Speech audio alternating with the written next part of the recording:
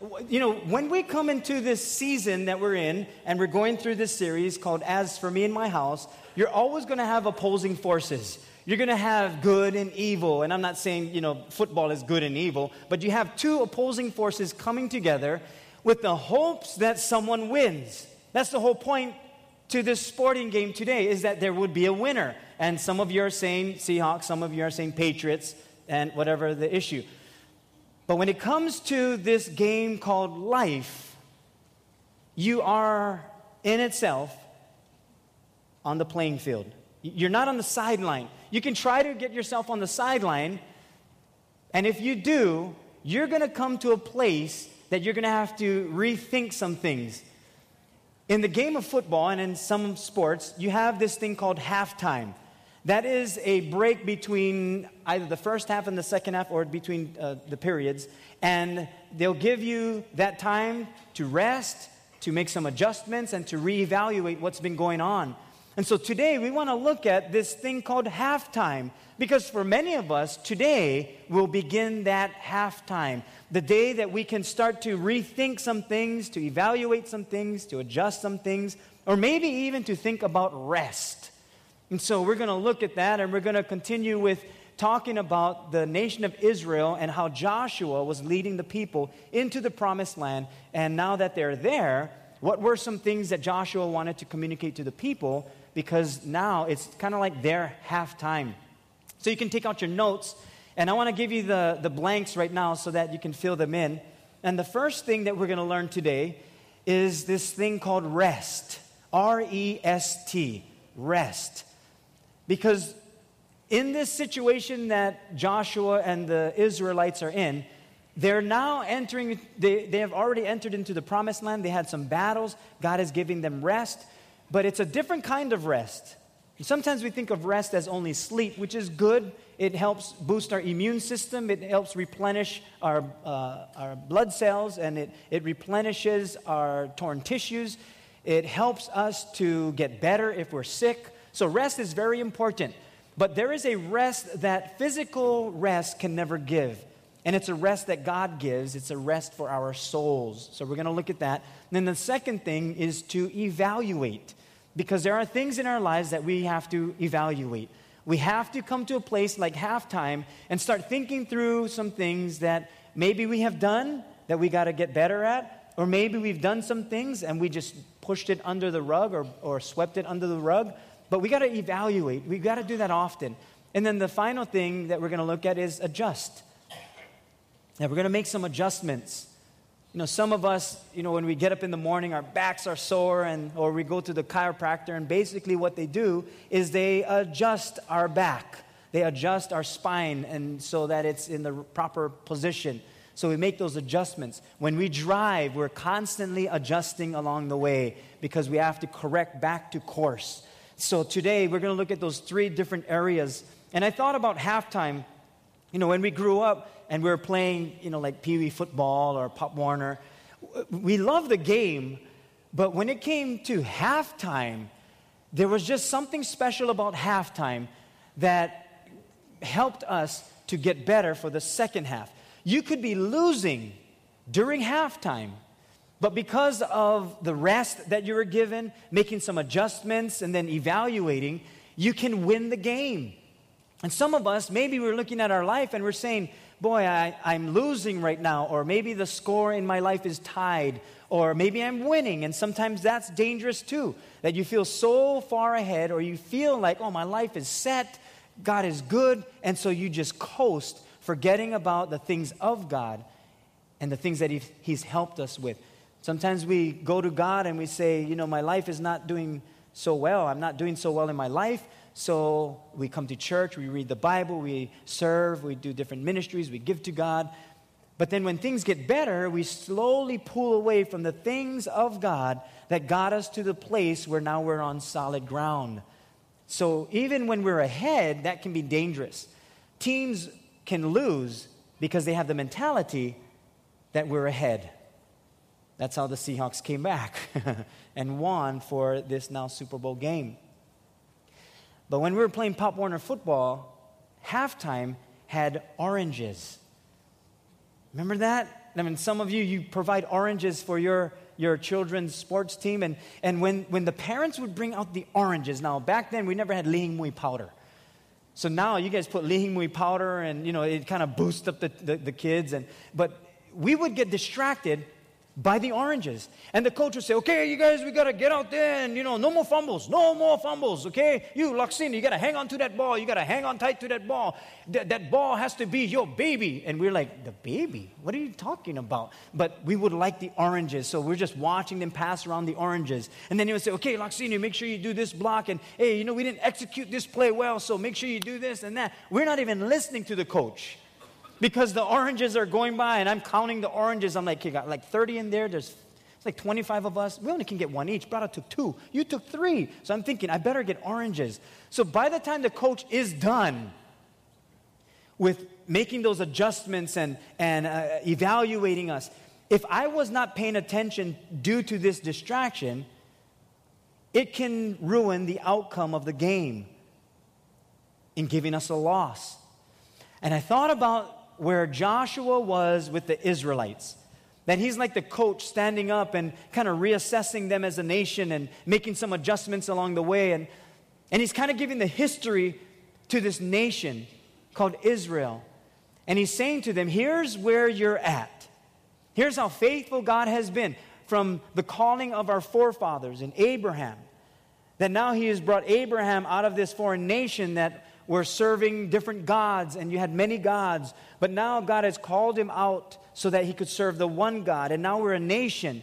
And then after that, God raised up some people to lead this nation. And then you became slaves in Egypt, but God was still faithful. And then you were taken toward the Red Sea, and then you were stuck because the Egyptians were coming to get you. But God rescued you. He was faithful. He opened the Red Sea, and you crossed the Red Sea. Now we're entering into the Promised Land. And even then, God was faithful.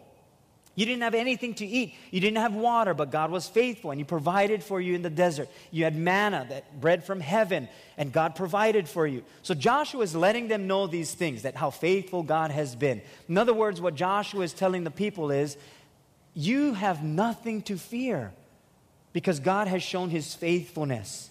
Champions take advantage of those halftime opportunities that their opponents seem to have missed. That's what champions do. Winners do that. If you want to be a successful husband, then you take advantage of those halftime moments. The moments that you reassess, the moments that you reevaluate, and then you make some adjustments. Take those moments and those opportunities to do so, because then you'll be successful as a husband, as a wife, as a father, a mother, a person that lives for God. You make those adjustments along the way. So now Joshua stands before the people, and he's telling them, and it's in your notes, Joshua 24, verses 13 through 15. He comes to the culmination of his speech, of almost like the closing of his, not necessarily his life, but the closing of the chapter of them being slaves in Egypt and going through the wilderness and entering the Promised Land. And so Joshua is kind of reiterating what the Lord has said. And he says this, I have given you a land for which you did not labor, and cities which you did not build, and you dwell in them. You eat of the vineyards and olive groves which you did not plant. Now therefore fear the Lord, serve Him in sincerity and in truth, and put away the gods which your forefathers served on the other side of the river and in Egypt. Serve the Lord. And if it seems evil to you to serve the Lord, choose for yourselves this day whom you will serve, whether the gods which your fathers served that were on the other side of the river, or the gods of the Amorites in whose land you dwell. And let's all read this part together. Ready? Go. But as for me and my house, we will serve the Lord. Now Joshua is saying this, but it's kind of like their halftime moment. Joshua is kind of settling them down and saying, okay guys, here's where we've come from, here's where we're going, but here's where we are. So yeah, you have the gods that are on the other side. You have the gods that are here in this nation. But you got to make this adjustment and evaluate your life that as for me and my house, we will serve the Lord. That's kind of a statement that we're making that we're not going to let just go by the wayside. We're saying to the Lord, this is our statement that we're saying, and this is how we're going to live. And so this idea that comes out of the Israelites settling in this land, the idea of rest or adjustments or evaluating, is something that will help us. Rest, for many of us, is probably the number one thing we need. We actually need physical rest. Now, Heidi and I were talking the other day, and I said, you know, Heidi, because I came home and she just woke up. I did something early in the morning. And I said, how many hours of sleep do you need? And she says, well, I can operate on nine hours. I can do well with 9 hours. I said, 9? I wish I had 9 hours of sleep. I get like 6. Like I can operate on 4 to 6 hours and I'm good to go. Heidi says, no, I need like 9 to 12. 9 to 12 hours. I said, why do you sleep so long? And she says, that's because I'm making up for all the times that I had to watch our children that you weren't watching them. So I was like, wow, go back sleep. You know, if you're tired, go back sleep. But everyone's different in their rest time. But not only the physical rest, but God gives us rest for our souls.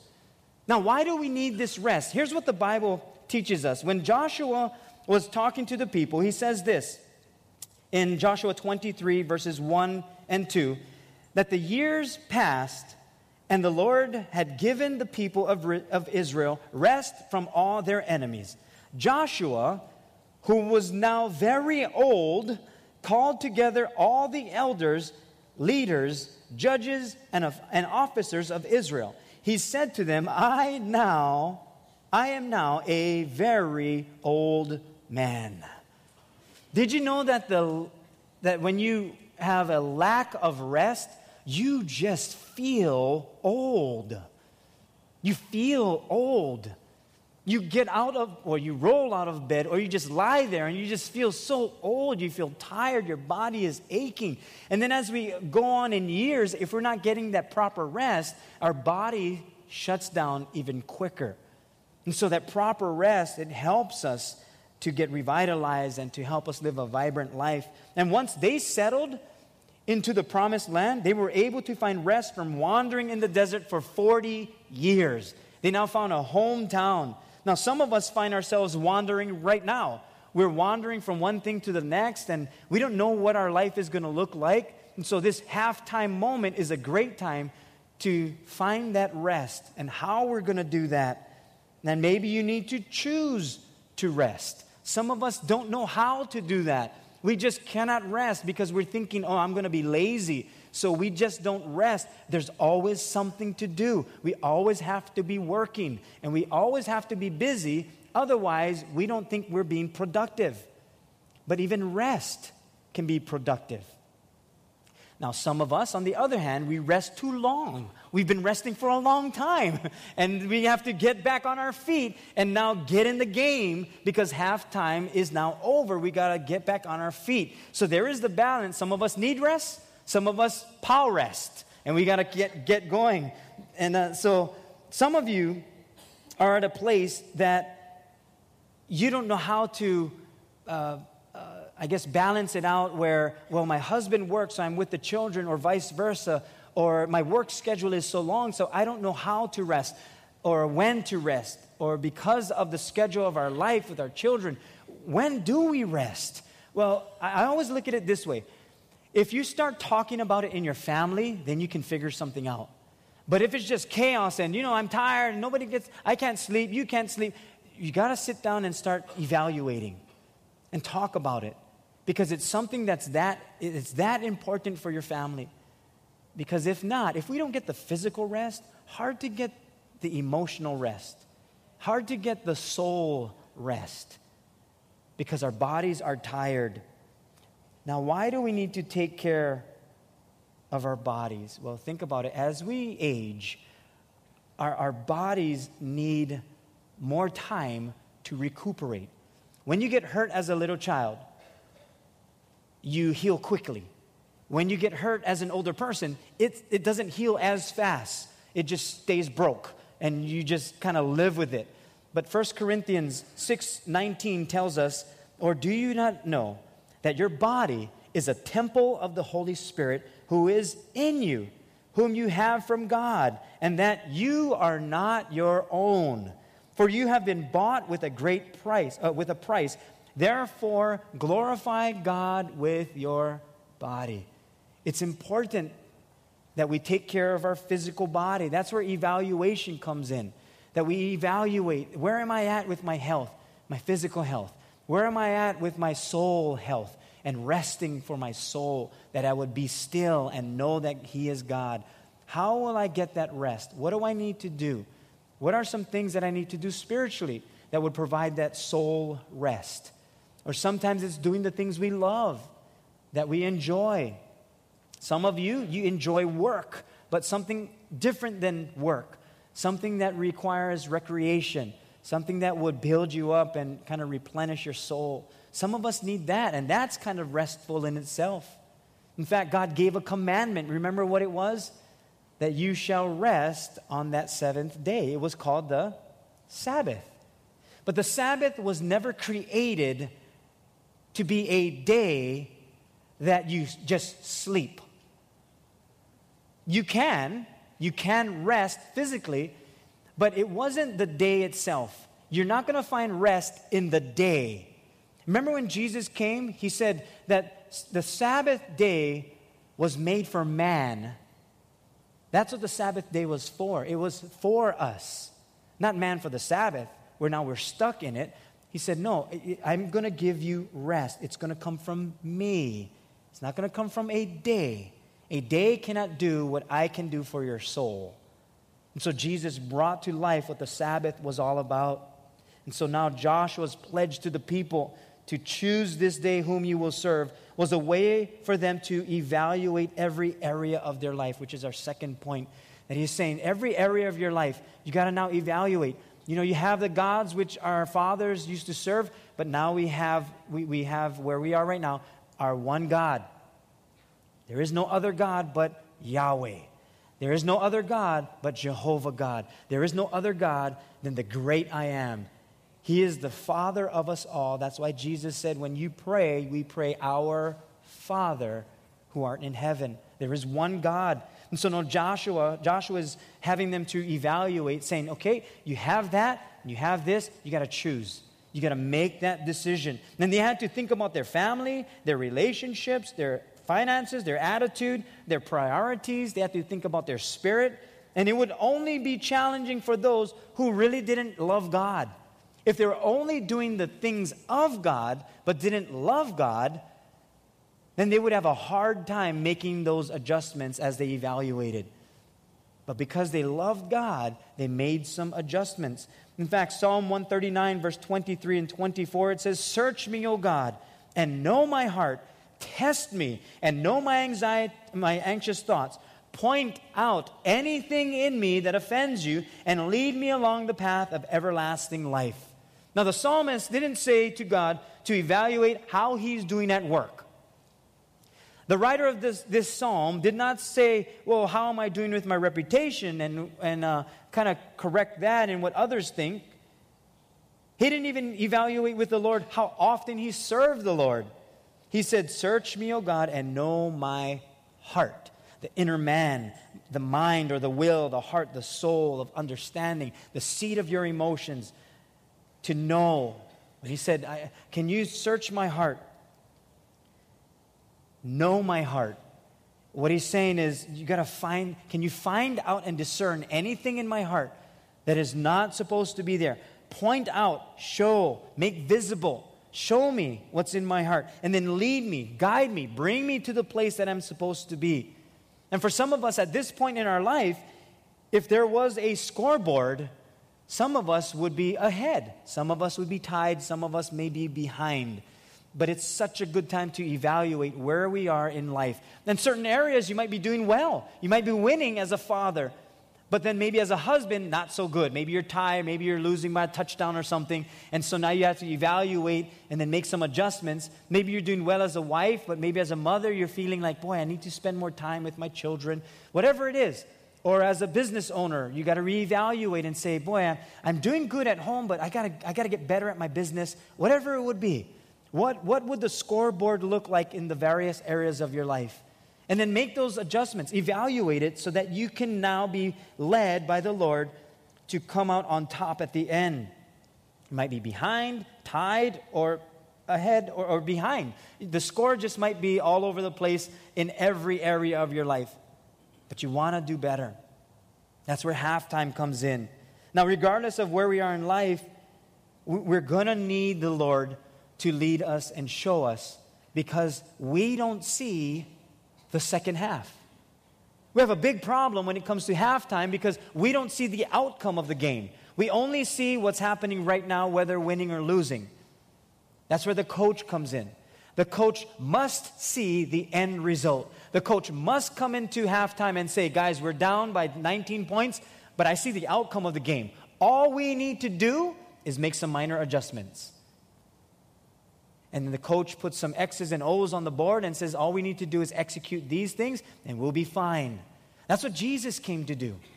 Jesus not only came to die for our sins, but he came to make some adjustments in our life. He came to bring hope and salvation for all of us. And so now when we come to him, he leads us in the place that we don't know where we're going. He sees the end result, so we follow him. He's going to guide us and bring us into the next season of our life. We don't know. We don't know what it looks like. Therefore, we evaluate. We evaluate more on other people than we do on ourselves sometimes. Isn't it true that I guess I can speak for myself, when I wear something and I know Heidi doesn't approve of it, it's because she gives me a certain look. Like, I'll wear something and we're going out on a date night and all she has to say is, "You're wearing that?" That's what she'll say. And so I'm like, no, this is just like pre-game wear. So I got to ask her, well, what should I wear? And so she'll tell me what to wear. It's almost like after a while you get brainwashed as a husband. And then when you look at clothes, you just kind of look at your wife and you're grabbing something and you see her and she's like, and you're like, I wasn't going to choose that one. I was going to, this one, this one, this one. And she's like, so you'll choose that one. And so after a while, you're evaluated just by a certain look or even a certain, just that sound. I mean, just the small, subtle things. You get evaluated all the time. We evaluate ourselves all the time. But sometimes the evaluation in life is not, or we don't evaluate ourselves in life to a point where we make those major adjustments, to make those major changes so that we can be the people that God made us to be. Joshua 24, verses 24 and 31, the people respond to Joshua. And the people said to Joshua, we will serve the Lord our God. We will obey him alone. And then verse 31, the people of Israel served the Lord throughout the lifetime of Joshua and of the elders who outlived him, those who had personally experienced all that the Lord had done for Israel. See, the people heard his pleading, heard the commands of God. They heard the decision. Either you're going to serve those gods or you're going to serve this God. And Joshua made that mandate for his family, that as for me and my house, we will serve the Lord, and the people followed.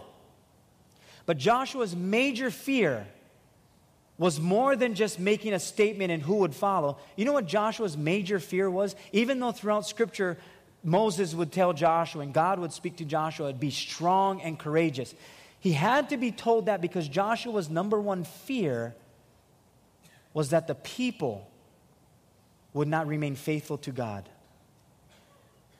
In fact, Joshua had no leader after him. Moses had Joshua, raised him up. Joshua had no one after that. There is no chapter 25 in the book of Joshua. It goes right into Judges. And Joshua was fearful that, well, what's going to happen with this nation? We have no leader that's going to lead them. And Joshua died shortly after giving his speech and getting the people settled. And so they were judged. That was their leadership. And so now Joshua is trying to get the people to follow God. Because Joshua knew that without God leading them, they would only revert back to their old ways. And isn't that true with us sometimes? If God is not leading us, we will revert back to our old ways. Boy, I remember it so vividly when Heidi and I would first start attending church, and we would come to church, we'd read the Bible, we'd pray, and then after a while, I would sense my old self coming back, my anger, uncontrolled temper, and these old things would come up and surface, and I remember thinking, why go church? Why am I even doing this if I'm not changing? That's where the adjustment had to come in, and that's our third point. The purpose of evaluating during halftime in sports is to make whatever adjustments are necessary for the next half of the game. The whole point of evaluating in this halftime of life is so that I can make those adjustments and not say, oh, no sense goal, but wait a minute, what adjustments do I need to make? What changes can I make? Because champions take advantage of halftime opportunities that their opponents seem to have missed and lost the game. Psalm 51 verses 10 and 11 says, "Create in me a clean heart, O God, and renew a steadfast spirit within me. Do not cast me away from your presence, and do not take your Holy Spirit from me." So just think about it. What adjustments do we need to make? What adjustments do you need to make in your life? And if we look at the basic areas of our family or relationships, finances, children, or time, or priority, or spirit, what adjustments do we need to make? Maybe with our family, it is spending more time, or in our relationships, it is attending church together and growing together in the Lord, praying together, or forgiving one another, trusting in each other, trusting in God in your relationship. What about when it comes to our attitude? Maybe developing a spirit of humility with the Lord is something that we got to work on, or patience, or slow to anger. There's something that we all can work on. Maybe our priorities are all over the place, and maybe we got to get back to God being our God, taking care of our families, husbands with your wives and wives with your husbands. That the greatest thing you can do for your family and your children as a husband and wife is to love one another. It's the greatest thing that you can do for your children. It gives them such security that everything else falls into place when you take care of each other. Maybe the priorities have to be redone. Maybe it's serving. Maybe God is calling you to serve in a ministry of some kind, or to use your gift to serve Him. Maybe it's your spirit. Maybe you've lacked on doing devotions or reading the Word of God. Or maybe you've been thinking about, I want to get better in my spirit. And now you're thinking about doing devotions and reading the Word of God. Or maybe continuously attending church and not just making church a religious thing, but being a part of the body of Christ. Maybe it's prayer. You haven't prayed in a while, or you just kind of throw up prayers.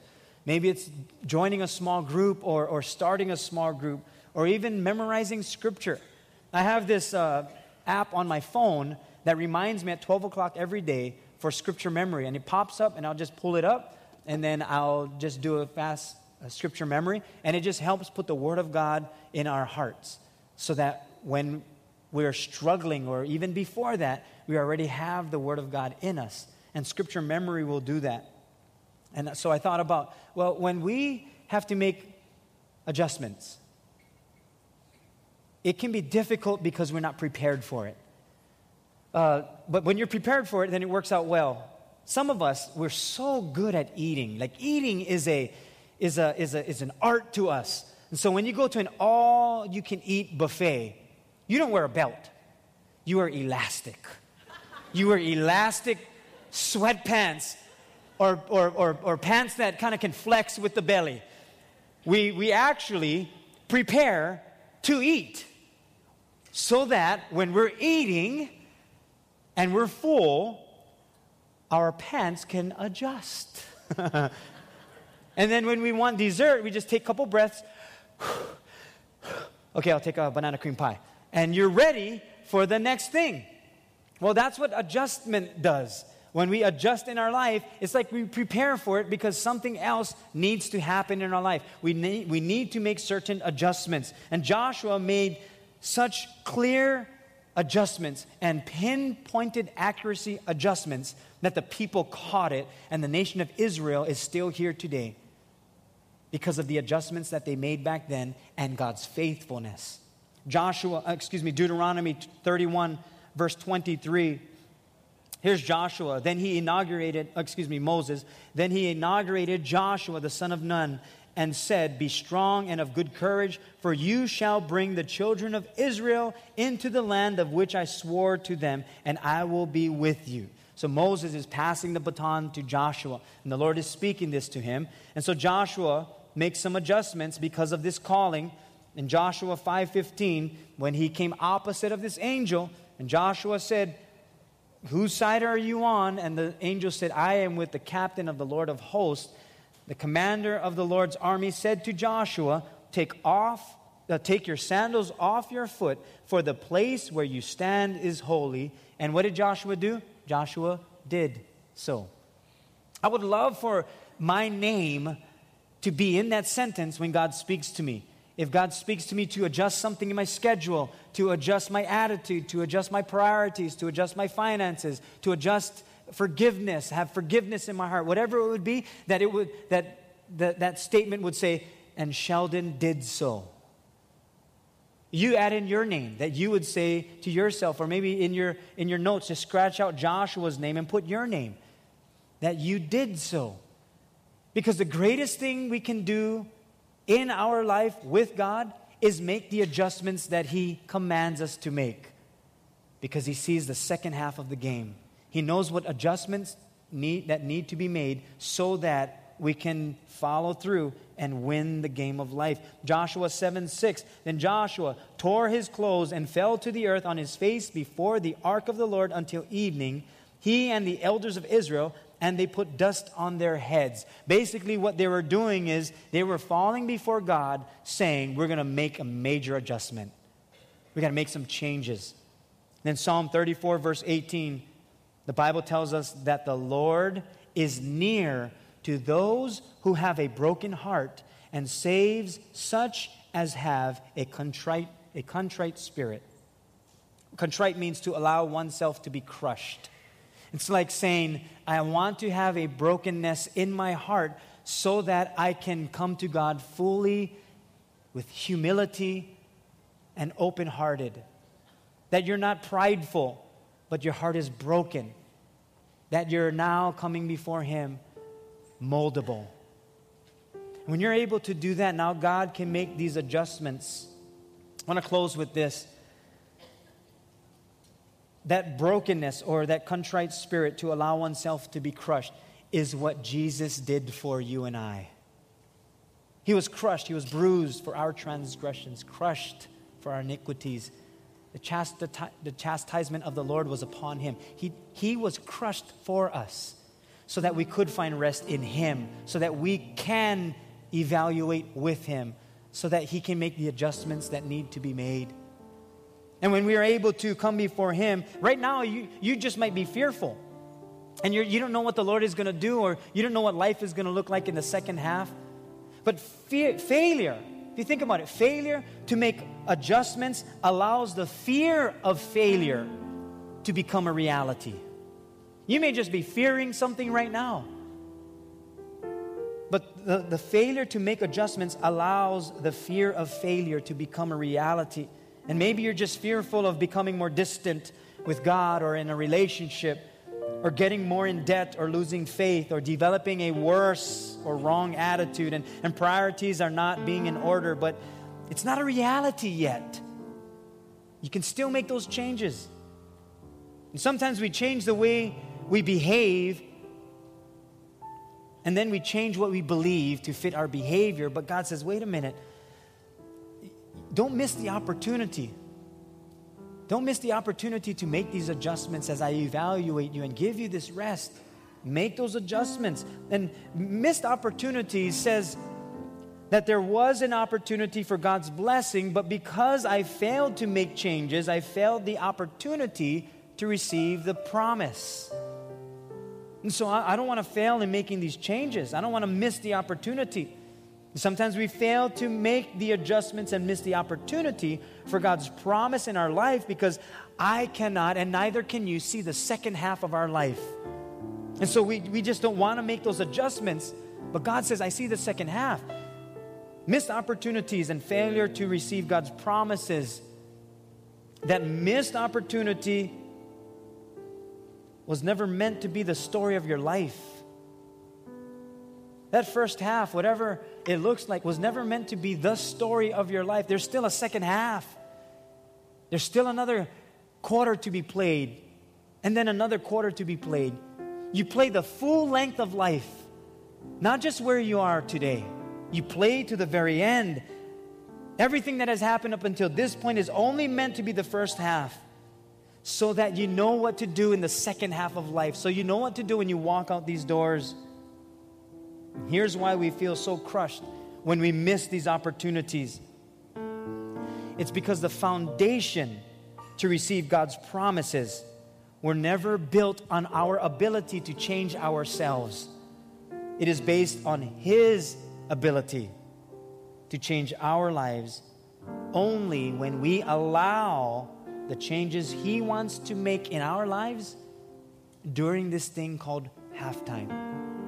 Let Him make those changes. And allowing God to make changes during this halftime is not powerful because we make changes. It's powerful because the change that God brings into our life is based on the power of the death and resurrection of Jesus Christ. It's not based on our changes. Our changes will fail us, but not the power of God. And the greatest change in our life is actually an exchange. It's an exchange with the life of Jesus Christ. His life for yours. And that's the power of God working in your life and in my life during this lifetime. Not just the first half. Because as for me and my house, let's say it together, we will serve the Lord. Would you pray with me? Let's bow our heads for a moment. Heavenly Father, we thank you for coaching us, for directing us, for giving us rest, for evaluating our life, and for showing us where we need to make those adjustments. Help us as a family to work together so that we can support each other as you make these changes. The changes itself, Lord, does not give us power. What gives us power is your death and your resurrection, your salvation unto us. You've given that freely. In fact, there may be some here this morning, Lord, they've never given their hearts to you.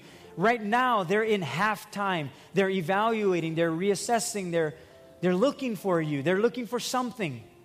But we know that it's you. That you're the one that will give us the power.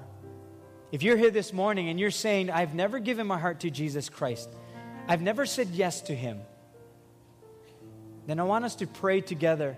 And in this prayer, what you're saying is, I want Jesus to be my Lord and Savior. In fact, we can all pray this together. And here's our prayer. Heavenly Father, forgive me of my sins. Wash me clean. Make me brand new. I ask for you to lead my life, to be my God, to be my Lord and Savior, to coach me every single day. I believe you died on the cross and you rose from the grave to give me a brand new life. I pray this in Jesus' name. With every head bowed and eyes closed, if you just said that prayer for the first time, I would love to just pray over you real briefly. If you could just lift a hand. You're saying, I just said yes to Jesus this morning. Good. Anybody else? You said yes to Jesus. And you prayed that prayer and you said, I want to follow Jesus. He's my Lord. Anybody else? Okay. God sees your hand back there. God bless you. You can put your hands down. Lord, I pray for all those that said yes to you. I pray that this new life, Lord, would be a reflection of your love for them. That they would understand fully how much you love them and how much they're forgiven. I pray for all of us, Lord, that we would take that time to evaluate if we need rest for our soul, physical rest, and then to make those adjustments along the way. We trust in your power, not in our changes. We thank you. In Jesus' precious name we pray, and we all said, amen, amen.